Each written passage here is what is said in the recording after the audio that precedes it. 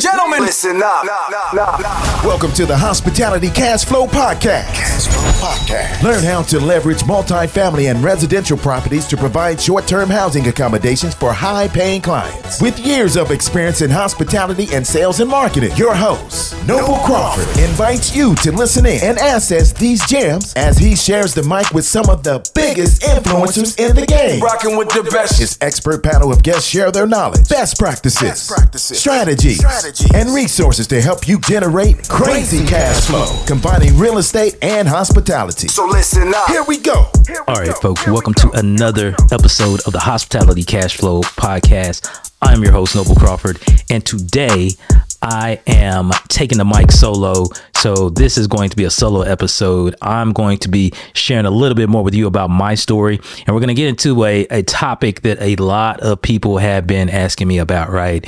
And so that topic is going to be about B2B direct bookings. So when I say B2B, I mean business to business direct bookings. So for those of us that are in this short-term rental space, it's a client acquisition strategy. How do we go out and find those guests? And from a B2B standpoint, we are not focused so much on finding the end user guest, our end user client, if you will, but we're more focused on working with different organizations, different companies, and different verticals and things like that to go after and capture their people through them, right? So B2B, business to business direct bookings, that's what I'm going to talk about in today's episode of the Hospitality Cash Flow Podcast. So with that said, let's go ahead and kick it right off. For those of you who don't know my background, I'm going to break it down for you so you have a little bit of context and you understand where I'm coming from, and the pieces of the puzzle will fit together nicely once you understand this.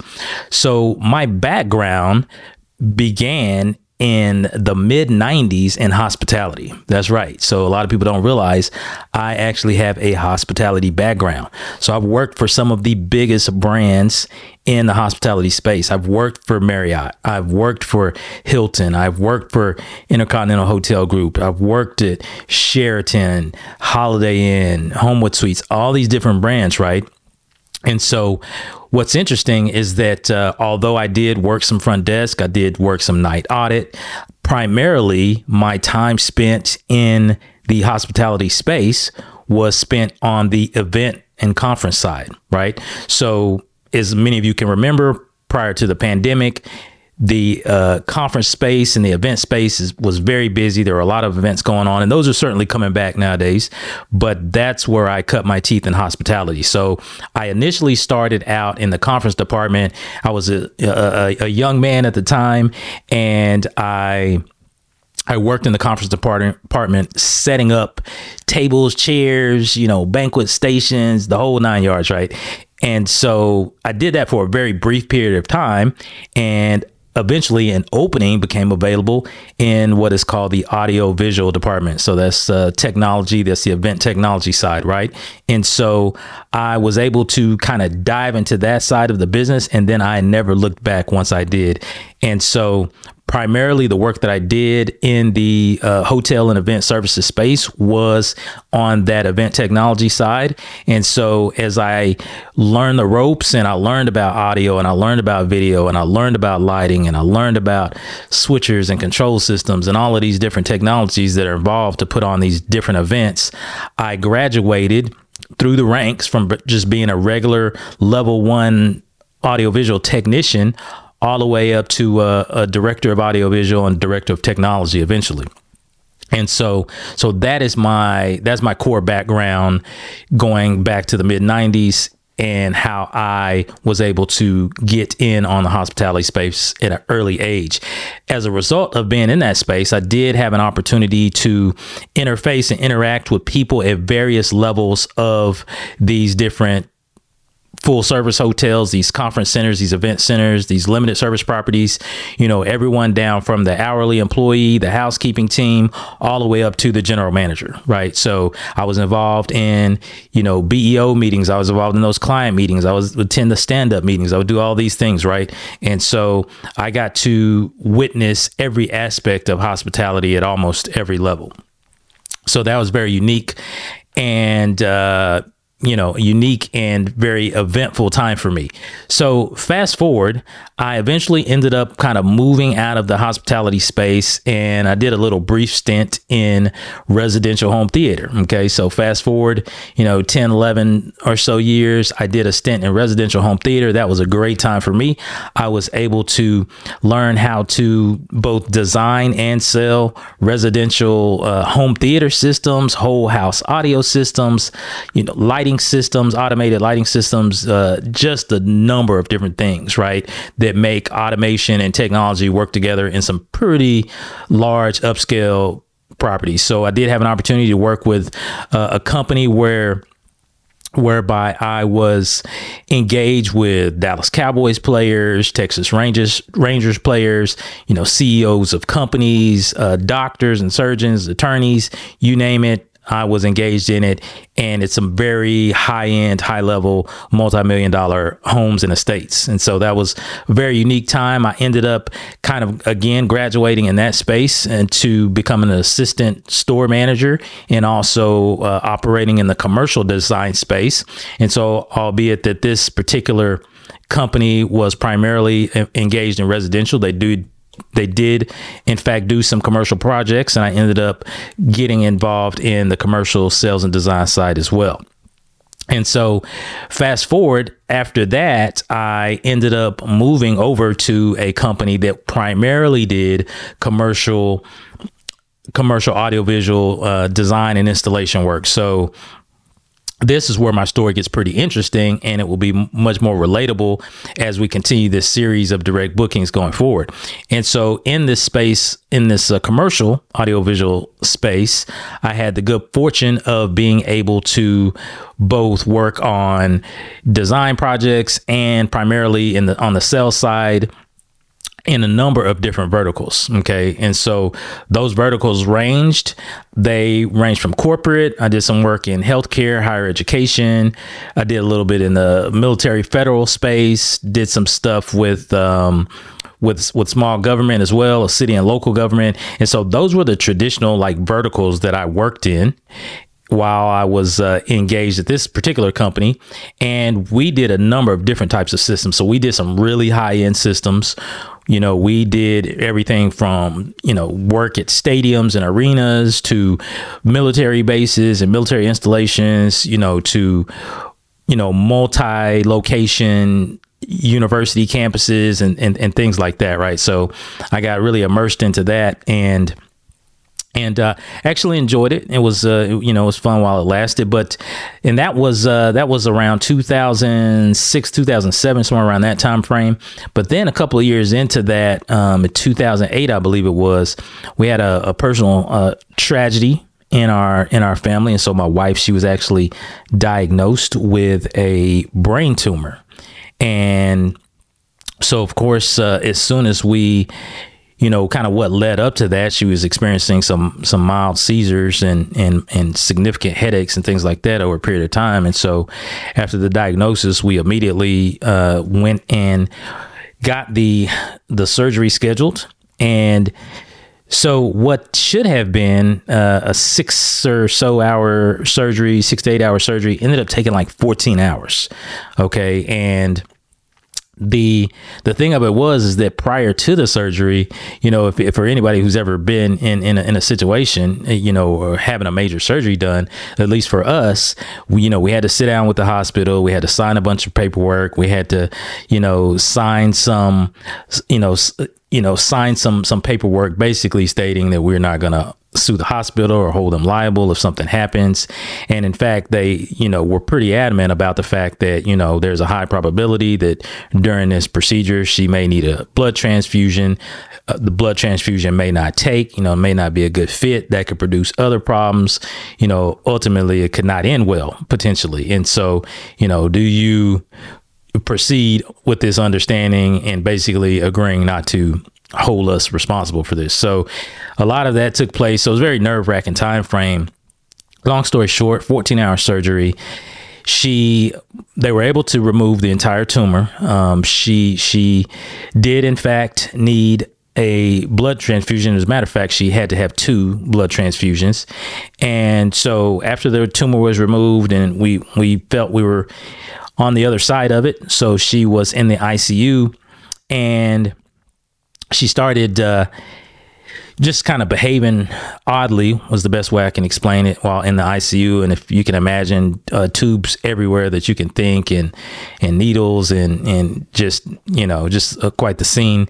And she would have these bouts of waking up, because she slept a lot during the first 48 hours, but she would have these bouts of waking up and trying to aggressively like remove the tubes and things that were going into her body, and they were in multiple places. I mean, from her neck to her arms to her back of her head. You can't imagine. And so that was a challenge, just having someone be with her almost around the clock. And so a day or two, I think, into recovery in the ICU, she ended up flatlining.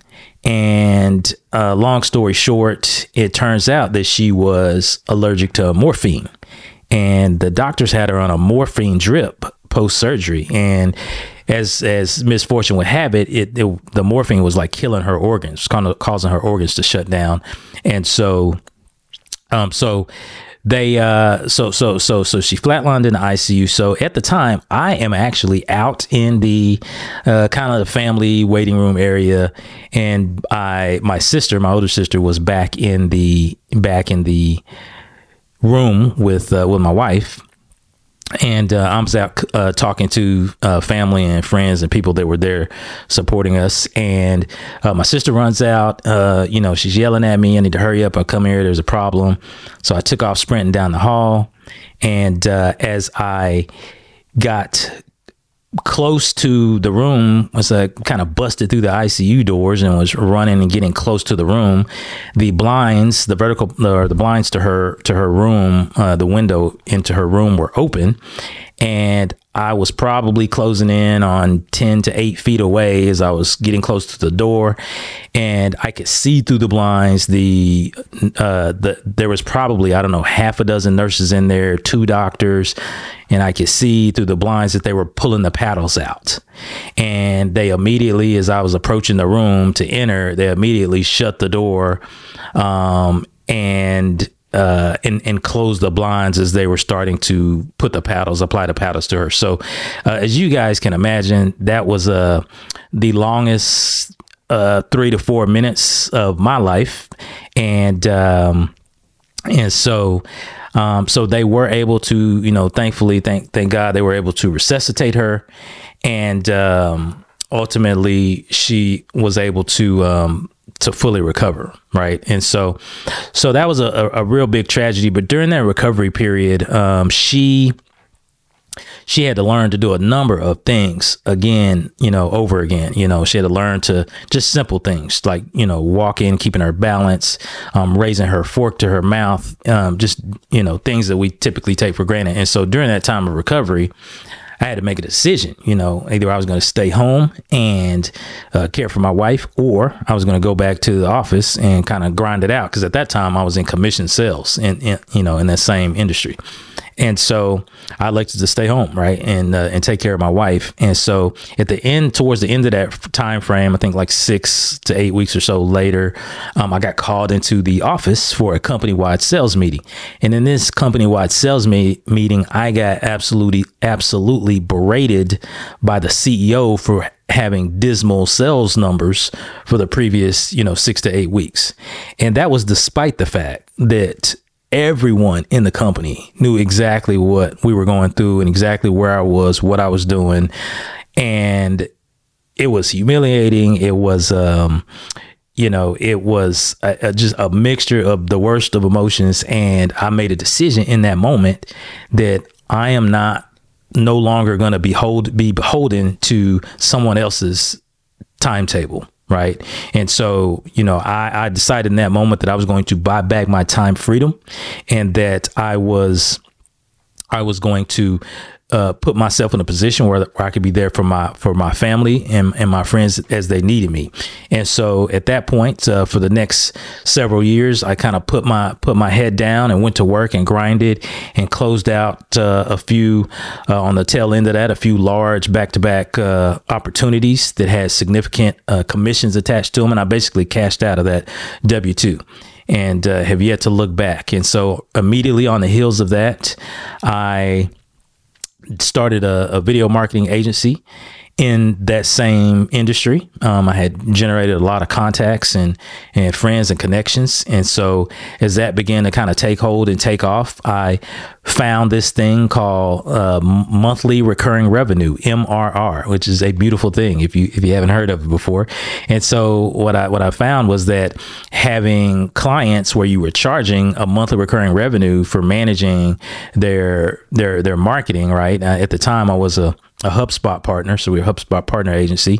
But as we were managing some of their video and their inbound marketing efforts, there was a monthly recurring revenue attached to that. And so as you stack clients, of course, that number grows. Well, the problem with that was that I found myself working substantially more in my entrepreneurial endeavor than I was even in my W-2. So it was kind of reversal of fortune, if you will, there. But a few years into that, I found out about the short-term rental business, and my wife and we ended up going out to California to a mastermind event that we attended where some operators were out there just crushing it in short-term rentals. And after we kind of learned the game over the weekend, we said, hey, we can do this back home in Texas. And we came back and put our heads down and went to work. Right. And so from 2017 till 2020, we're cruising right along. COVID hits. We all know what happened there. We were very fortunate in that time because we had started applying some direct booking methods that I will begin talking about across this series that were able to not only sustain us during COVID, but was able to help us grow. And so very fortunate in that. And then fast forward through 2021, we had grown our direct bookings substantially, up to 65% of our bookings at that point were direct. And then, of course, here we are today with virtually almost all of our bookings being direct. And so that is my story. I'm sticking to it. And so I wanted to kind of mention that as some context, before we dive a little bit in the next few episodes or however long it takes to talk about these different direct book verticals, these B2B direct book verticals. And as we kind of get into that, and I don't know that these episodes will happen concurrently. I think they'll be broken up with some of my other interview based episodes. But just to give you an idea of what we consider the top 7 direct book verticals, right? Let me run down those for you, and they'll give you a little bit of insight about some of the things we're going to talk about. So corporate travel, that's one of them. And of course, with travel coming back now, that's a nice one. Healthcare, that's another one. Higher education, local and state government. Okay. Relocation agencies and relocation specialists, insurance and disaster relief, and the military and federal government space. Okay, those are the primary verticals that we kind of participate in and generate our bookings from. There's a bonus one that we don't necessarily participate in, but I'm going to bring on a guest to talk about that one in a future episode. But those are the 7. And so again, from the top, like corporate. So for those folks that are interested in generating some of those corporate bookings, especially from travel, right? From event travel and conference travel and things like that, a good resource is going to be your local convention and visitors bureau, right? So your convention and visitors bureau, those are typically organizations that provide a lot of information about the conferences and events that are coming to your city, how large they are, who the contact person is, who the event planner is for that organization, typically the dates, number of attendees, the whole 9 yards. So those provide a wealth of leads and information specific to the event industry. Okay. Another one would be Meeting Professionals International, so MPI. MPI is actually the largest association of meeting professionals in the world. And so those connections that you make there, those can be absolutely priceless, right? Because you want to connect with the people who are making decisions about accommodations and lodging and things like that for their attendees, or either for their staff and for their speakers, whatever the case is. Okay, so MPI, good one to look at. Another one, a lot of people don't understand or realize that American Express Global Business Travel has what's called a supplier partner network, right? So definitely check that out, because that can help position your brand to capitalize on the business traveler market. Okay. So another vertical is going to be healthcare, right? And really providing accommodations to healthcare professionals, right? So one of the things that has really come about as of late through Clubhouse, through primarily a friend of mine, his name is Jesse Vasquez. He really talks about the healthcare recruitment agencies in this space, right? And so those are absolute gold mines for, attaining those direct leads of healthcare professionals that are traveling on assignment.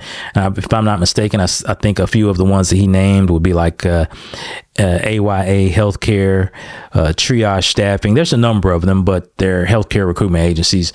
In any case, how we started and how we kind of fell into the healthcare space, as I mentioned before in my previous job, we worked with higher education facilities, or one of my accounts was at a medical program, right? And so one of the things I learned while managing that account was that these future, doctors and surgeons and things like that, as they were at that level of education, at that, higher level of education, they were responsible for their own lodging and accommodations. So it's not a situation where they're staying in dorm rooms or anything like that.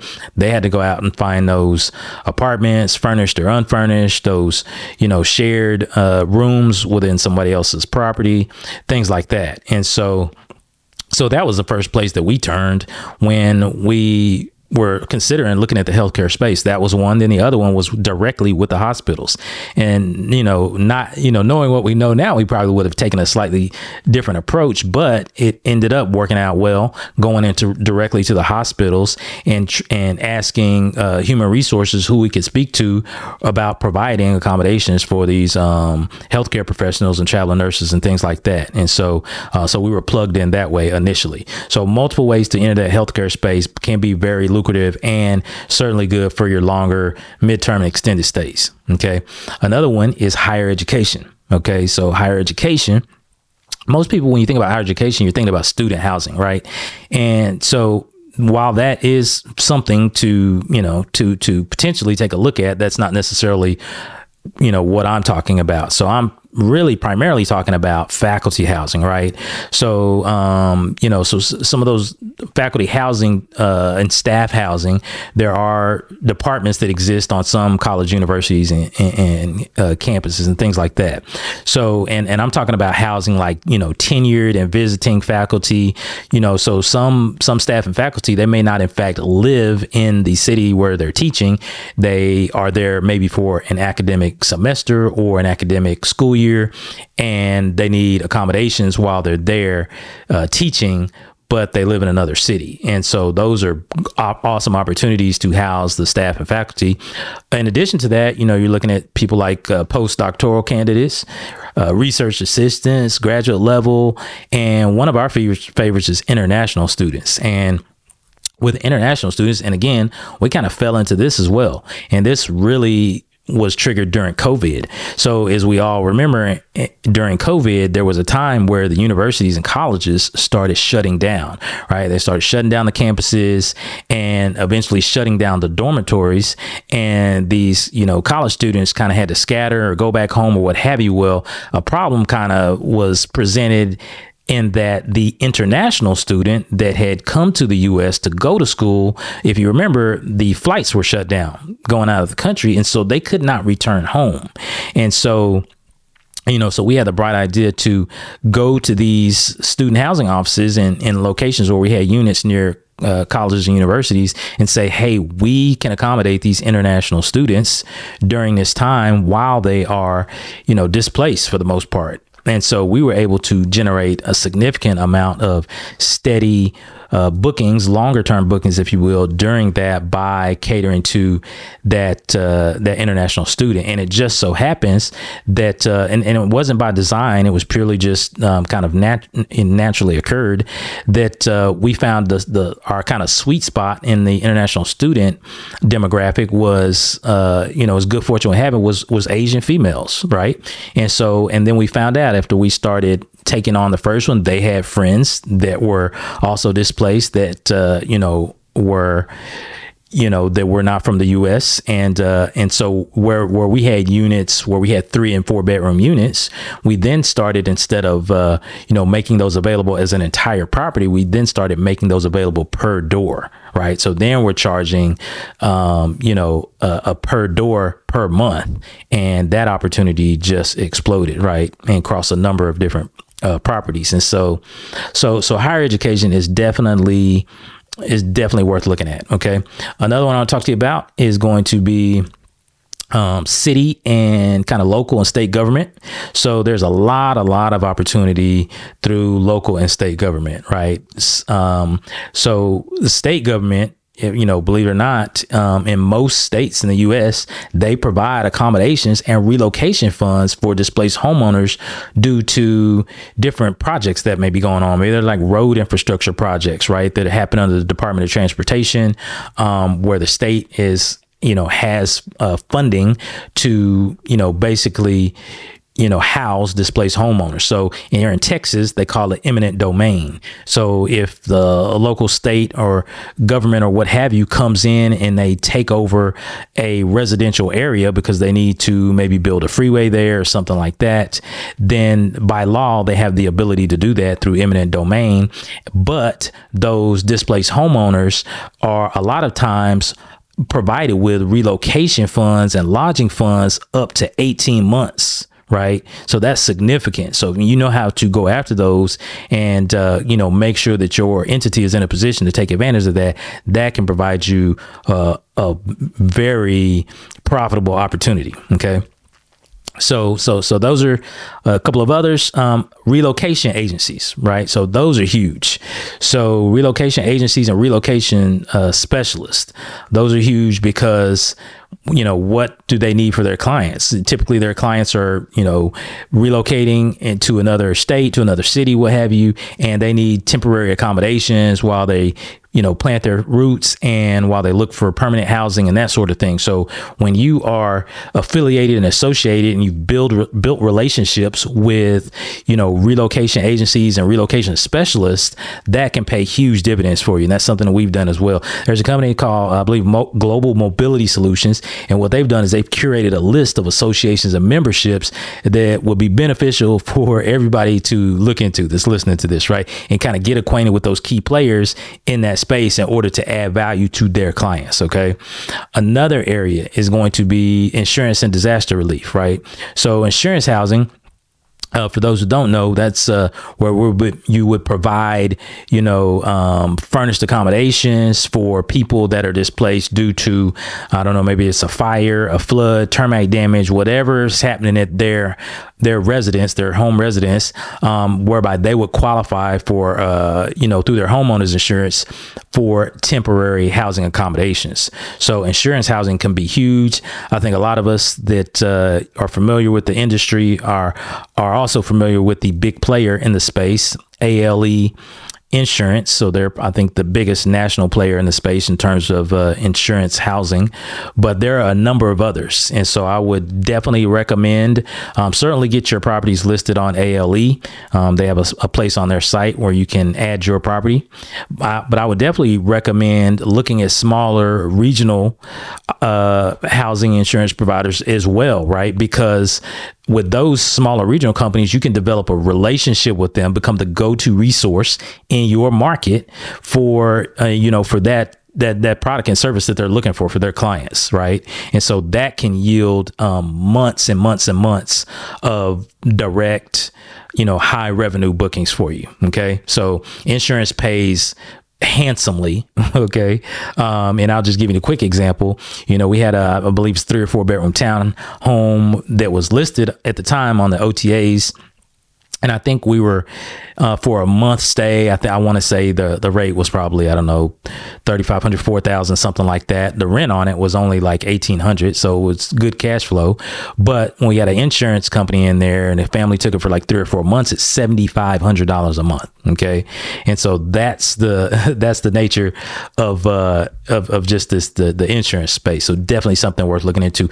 Disaster relief and disaster recovery, right? So through that program, FEMA, Federal Emergency Management Agency or Association, there's a program called the Individuals and Households Program, IHP, that provides financial and direct temporary housing services to eligible individuals and households that are affected by a disaster. Right now, you do need to become FEMA approved to be able to participate in that, but that's easier to do than you might think. Right. So definitely tap in with me, because that's certainly easy for you to do. And you can actually have your quote unquote Airbnb listed property included on that as well. All right. So now, last but not least, certainly one of my favorites, and I'm going to kind of combine two into the last one, but it's a military and federal government. Okay. And so military and federal government, government contracts to be exactly, are extremely, extremely lucrative and certainly the government contract work. Right. And so from a military perspective, you can certainly house military personnel. Probably what I would recommend doing, you'll need to tap in with the housing office at the nearest like military base or military installation, if you have any units near there. And you can do this for units that you own. You can do this for arbitrage units as well. And so, and for those who don't know, arbitrage is basically where you're renting something and you're re-leasing or re-renting it to your client. And so for military personnel, so they get a housing stipend, but it's determined by rank. So here's a clue. So they have what's called a BAH. That's a basic allowance for housing. So that basic allowance for housing determines how much they get on a monthly basis as a housing stipend.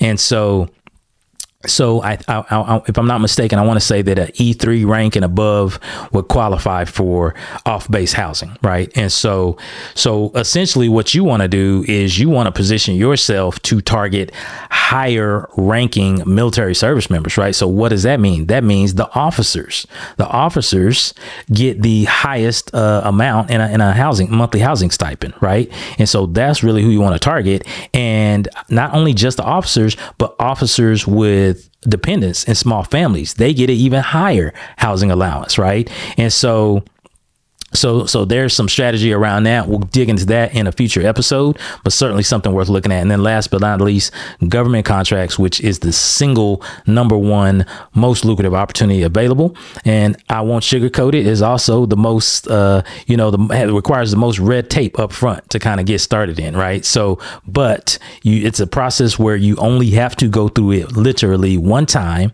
And trust me when I tell you, after you have positioned yourself to take advantage of these opportunities, it is the gift that keeps on giving and giving and giving. And if you think about it, folks, the federal government, has likely the largest single accounts payable department on the planet, and a overwhelming majority of the money that they're doling out is going through government contracts.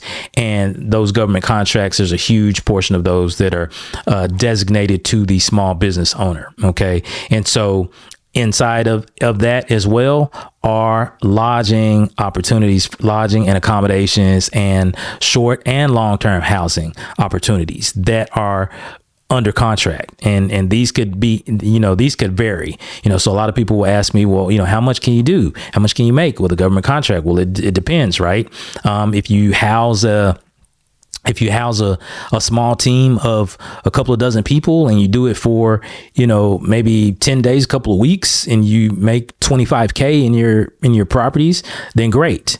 However, if you are engaged in a prime contract where you're doing direct business with the government and they need multiple doors for an extended period of time, typically anywhere from a year up to 5 or 6 years, that can become a multiple 7-figure opportunity. Okay. So when I tell you that the government contract space is really where it's at, and when we get to that, we'll be talking specifically. I'm going to do an episode specifically on the government contract space and how you can absolutely crush any other type of, short-term rental opportunity through government contracts. So I'm looking forward to that episode. But folks, those are the primary verticals. And the top ones that we kind of play in, and that I teach in my program, with my students. And so if engaging with me is something that you have an interest in, certainly feel free to DM me on Instagram. I will give you my Instagram handle, and it will be in the show notes as well. But it is Noble, NOBLE Crawford, CRAWFORD the number 3. So noble.crawford.3. That's my IG handle.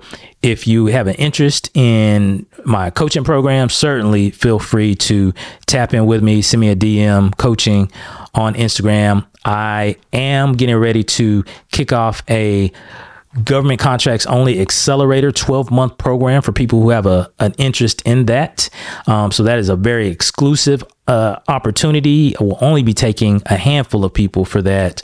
I will be partnering with another person in the federal contract space that has years of experience, as well as we bring the absolute gold for people that are looking to really do some big things with their short-term rental business, utilizing government contracts. So if you have an interest in that, shoot me a DM and just say government contracts, and then I'll respond to everybody. I do respond to my DMs, and we'll set up a call. We'll make sure that the program, either one of them, is a good fit for you, that you're a good fit for the program, that sort of thing, and go from there. So folks, that is going to do it for this episode. Thank you so much for hanging with me. I hope you found some value out of this, and we will see you on the next one.